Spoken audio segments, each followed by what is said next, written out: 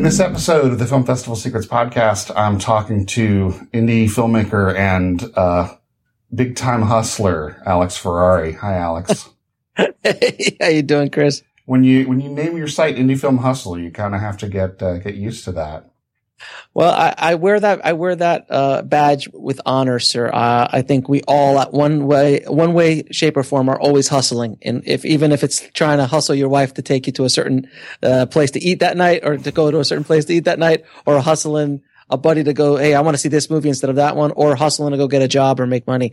I think we all hustle in a certain way every day of our lives. So I wear the hustler badge with honor, sir.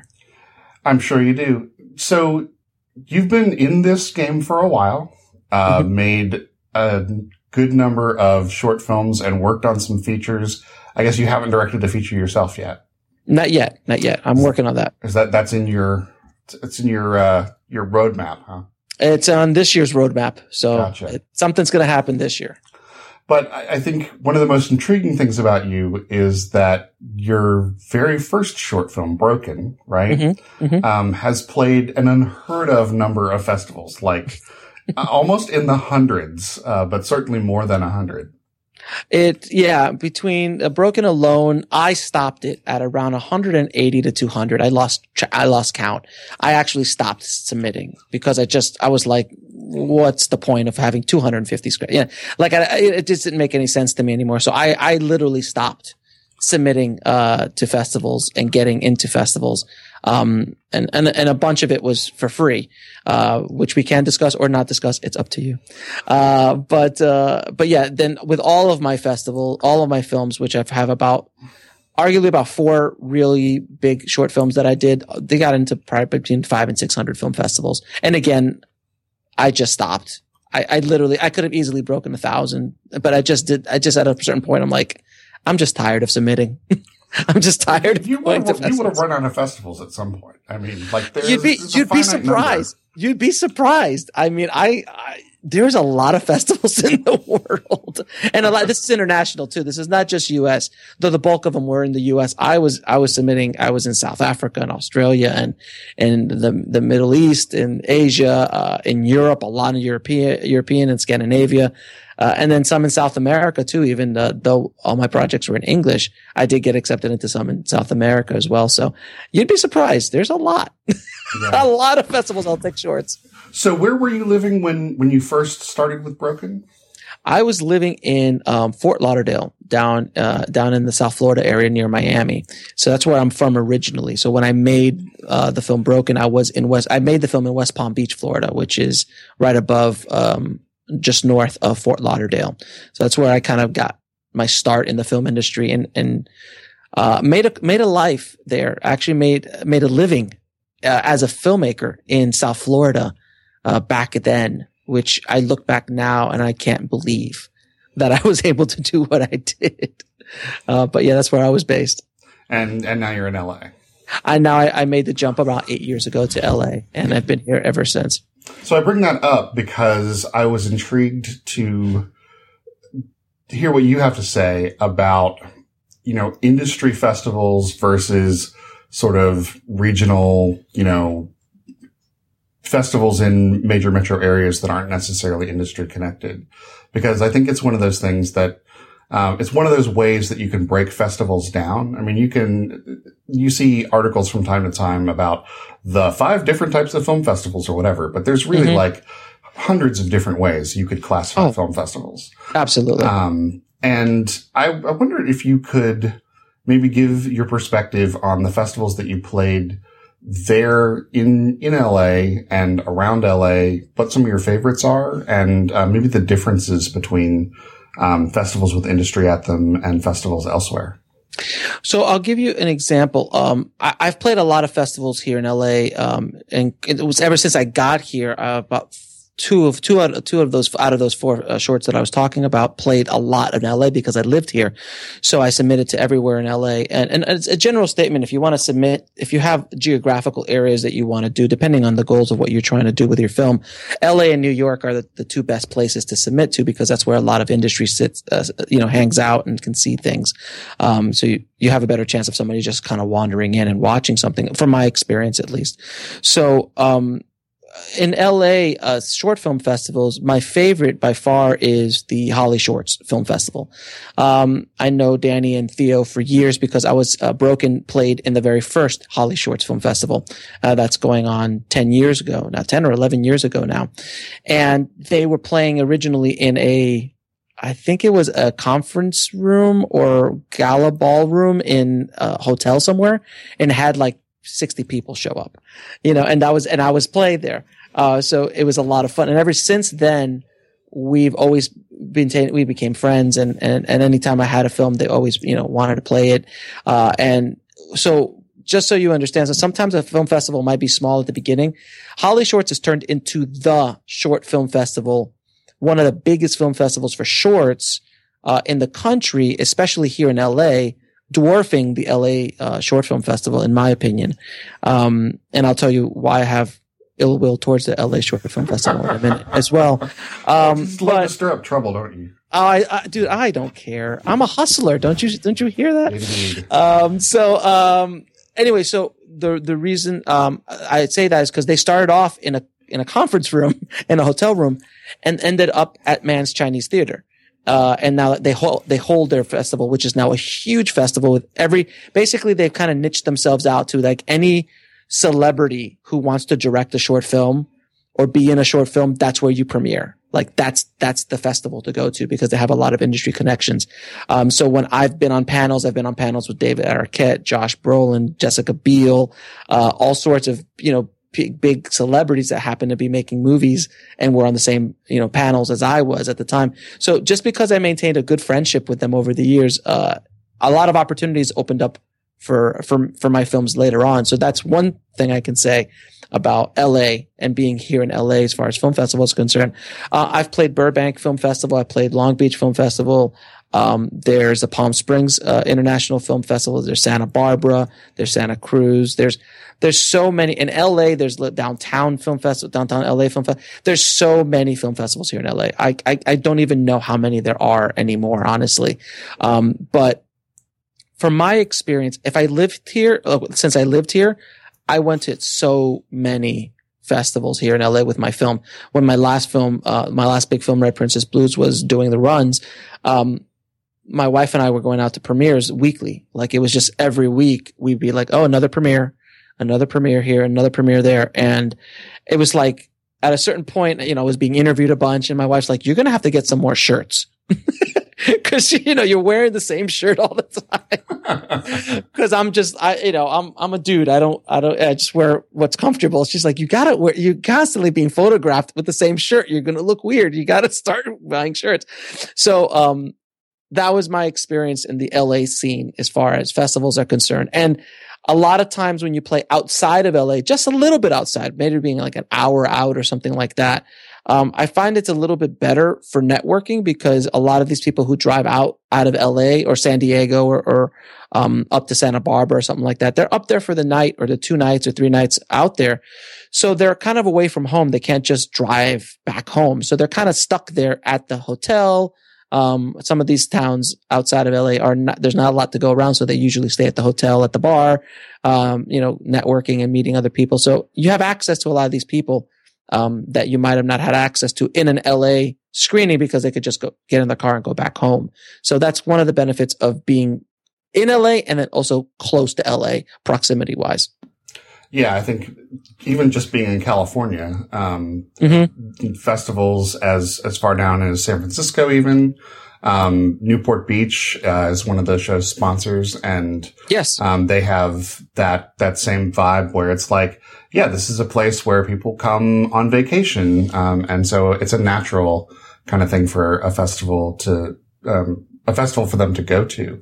Do you have any sort of networking hacks, so to speak, on how to approach people that you either have identified as industry or think might be industry? From my experience doing all these festivals and doing all these kind of networking things, I find that, and this is going to sound very elementary, but it's very true. Be nice. Step one, be nice.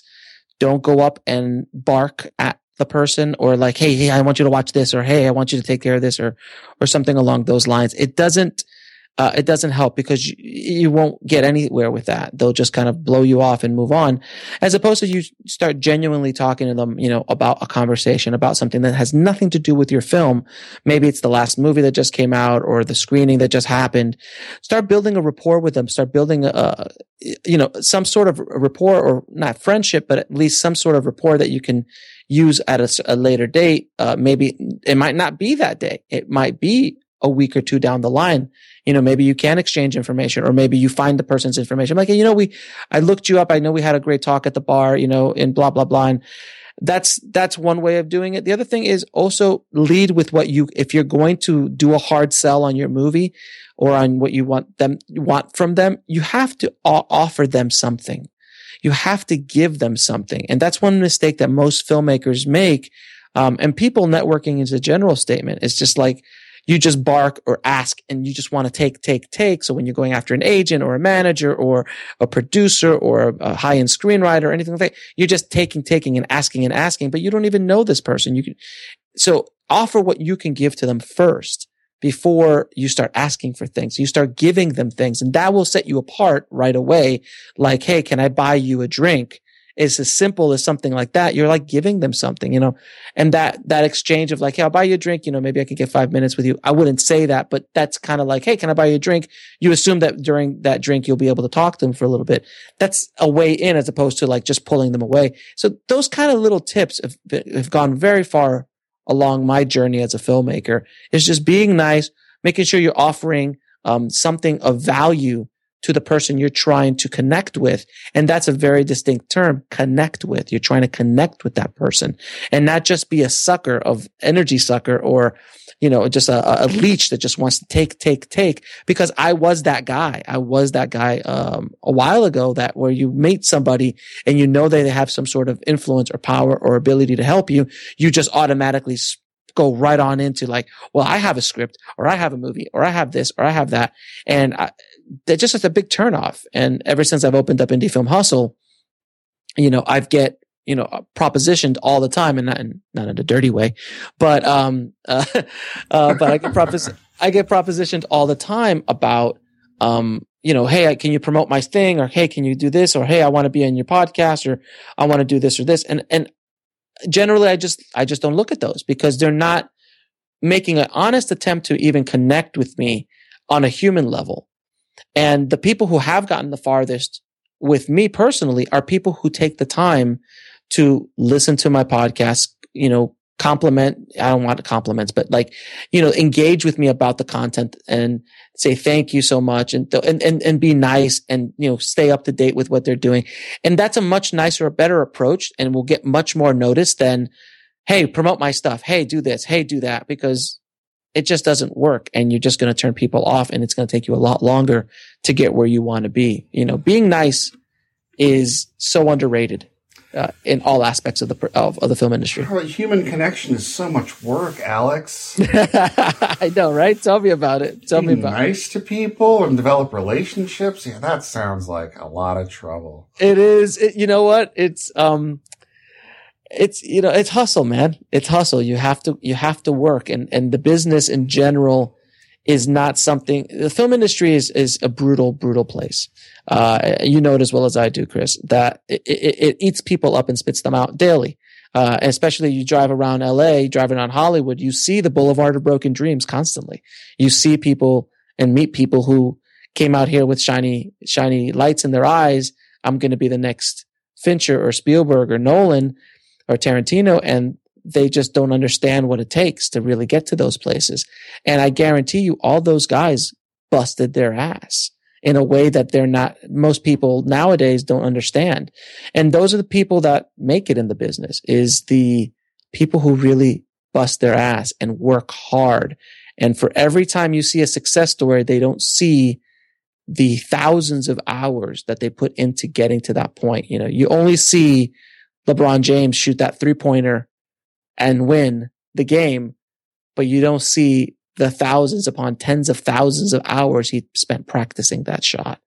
And that's what there's a disconnect there. So yes, it is a lot of work to kind of build relationships and stuff, but unfortunately nowadays it's a skill that is so lacking in most people, that the people who do understand that move forward and move up that ladder so much quicker than people who don't understand that process.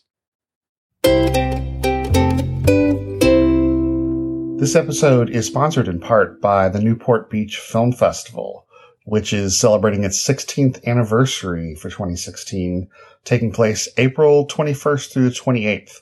Now, their call for entries is still open as of this recording.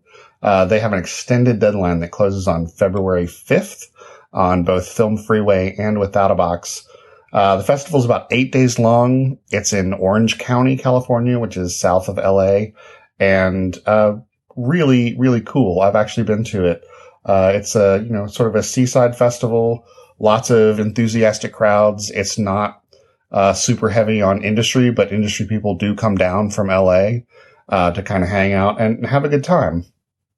They're doing some interesting special programs. So if you've got films in any of these categories, you might want to pay special attention. They've got an action sports film series, an environmental film series, art, architecture and design, music, family films, collegiate showcase, which I'm assuming is about college filmmakers. So you might want to check out the rules on that one. Youth film showcase, and a free series of seminars. So to check that out, go to newportbeachfilmfest.com and check out their site. They have a really nice layout on their submissions page about the process that your film goes through, which I think is super considerate and helpful. If you're not, real clear on how the process works, they reassure you that at least 5 people are going to be watching your film, which is an unusually high number. That's pretty good. Most festivals I know will do at least 2 people, but often not many more than that. So to get 5 people to watch, that's pretty good. And make sure that your film really, really gets every possible chance to get into the festival.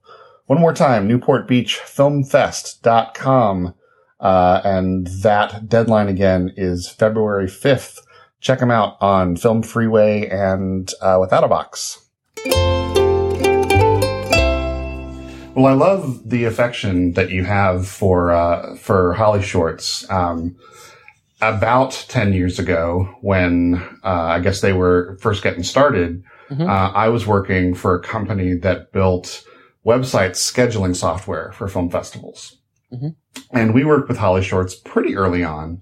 And I remember thinking, when I saw what their venue was, I think you mentioned it was a ballroom or whatever. I'm like, this is kind of a little festival getting started. I didn't give it a whole lot of thought. I did talk to the organizers. I remember Theo's name in particular. Sure. But I didn't give it a whole lot of thought. And then, years later, it's turned into this ginormous thing, and I've since lost touch with those guys. But I think I'll drop them a line and say, you wouldn't believe what this guy Alex Ferrari is saying about you. Bad talking you left and right. But no, it's really nice when a filmmaker develops a connection long-term with a festival and they foster that connection. They foster the career of that filmmaker because they genuinely like their work. It's not about doing favors and, it's about the work. Oh, absolutely. And, Danny and Theo, who started it, I've seen them grow over the years, into this megalith that they've turned into with just Holly Shorts. I mean, if you guys ever get a chance to go to Holly Shorts, here in LA, which I think is coming up in August, soon. I think it's August, or I don't remember the exact date. You'll have to look it up, but they put so much love into what they do at Holly Shorts that is, and they treat the filmmakers with the utmost respect, and they take care of them in ways that I've never seen in many other film festivals. And this is not a Holly Shorts promotion. Honestly, I haven't been in Holly Shorts in probably about 4 or 5 years. I haven't had a film in Holly Shorts. So, it's not like, I'm there every year or anything like that. I just love the guys, and I love what they do. And you want to talk about hustle, as well as I do, Chris, it's not easy running a film festival. It's an extremely difficult thing to do, to run a film festival, organize a film festival, and to see the behind the scenes of how these guys do it. And the amount of energy and time and care that they put into what they're doing, is remarkable to watch. And they've been doing it for years. And trust me, no one's getting rich. No one's getting rich off these festivals. It depends on the festival, of course, but, they're hustling and they do it because they love doing what they do. It is a business, but they love doing what they do. And you can see that in the way in the venue that they've chosen to play. I mean, I played at the DGA, which was a wonderful venue. I've never had never screened at the Man's Chinese yet because I haven't had a film out at that time. But I would love to. But it's not Man's Chinese anymore. It's actually something else. But the Chinese theater, the famous Chinese theater here in LA. But it's amazing, and the kind of panels they put together and stuff like that. So, if you can't connect with a film festival, and I have other festivals that I've connected with too, the Melbourne International Film Festival down in Melbourne, Florida, is wonderful. I know those guys very, very well. And they're a great festival. They treat their filmmakers like gods down there. And that's a fun festival that, it's not a huge festival, but it's a fun festival, and they treat their filmmakers wonderfully as well. So, and I've had relationships with a bunch of different festivals over the years that I've maintained relationships with. And it's funny that, I was talking to a festival director the other day, and they go, "Oh, I remember you. I remember Broken when you played here and it won 10 years ago." I'm like, Jesus, they have long memories without question. Absolutely. Yeah. Well, I'm definitely going to have you back, Alex. This is just a short episode that we're going to do. I'm really interested to sort of get into the nitty gritty of your experiences coming from Florida. I wasn't born in Florida, but, St. Pete, I lived there for about 10 years and, lots of Florida history that we'll dive into, but also just that journey of filmmaking, and doing what you do now, which is, both, continuing to work in film, but also working in, filmmaker education, which is, the whole online education space is just exploding, and there's so much opportunity for people to really learn, what formerly used to be the exclusive domain of film schools. Oh, absolutely. I mean, the things that used to be behind closed doors at a USC, UCLA, or AFI, or Full Sail, or any of these kind of courses, mind you, there's nothing. I'm not taking anything away from them. When you get Steven Spielberg to come in and guest speak, that's something you can't get online.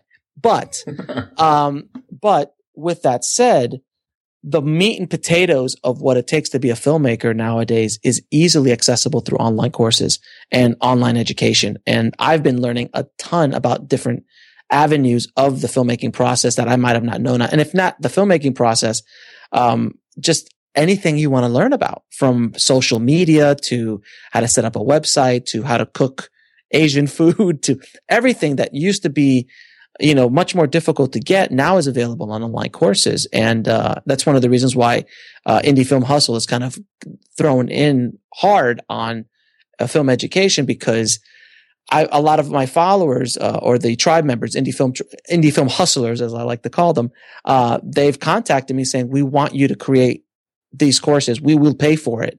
But we want you to create these courses because we love all the great content that you give us, but we want you to create courses about this, this, this, and this." So I started, doing that. And my first venture out was filmmaking hacks, how to shoot and market your film festival, your short film or feature film. And, that was basically, I think it's up to 9 hours of all the stuff I went through with Broken, Red Princess, and Sin. These are 3 award-winning films I did, and all the pre-production, production, post-production, and how I marketed it and all that stuff. So I put that whole course together for them, and it's been really great. And I just released another course called Twitter Hacks, how to use Twitter to sell your movie, how to get more followers, how to get 10,000 followers in 10 weeks, and how I did it. And I did it with Indie Film Hustle, and I show you my techniques and tricks and stuff so like that. So, and then you and I, Chris, are doing something as well. What? Yes. Nicely segued, sir. Thank you. I do what I can, sir. Yeah. So we were recording lectures for an upcoming course, Film Festival Hacks. You'll notice a trend there, a through line, if you will, on Alex's courses. But Alex asked me to jump in on this one, and I couldn't think of a better partner. If you guys are interested in more of the kind of stuff we've been talking about in this podcast, keep an eye out. You can go to filmfestivalsecrets.com/hacks, and just sign up to get notified when that course is out and available.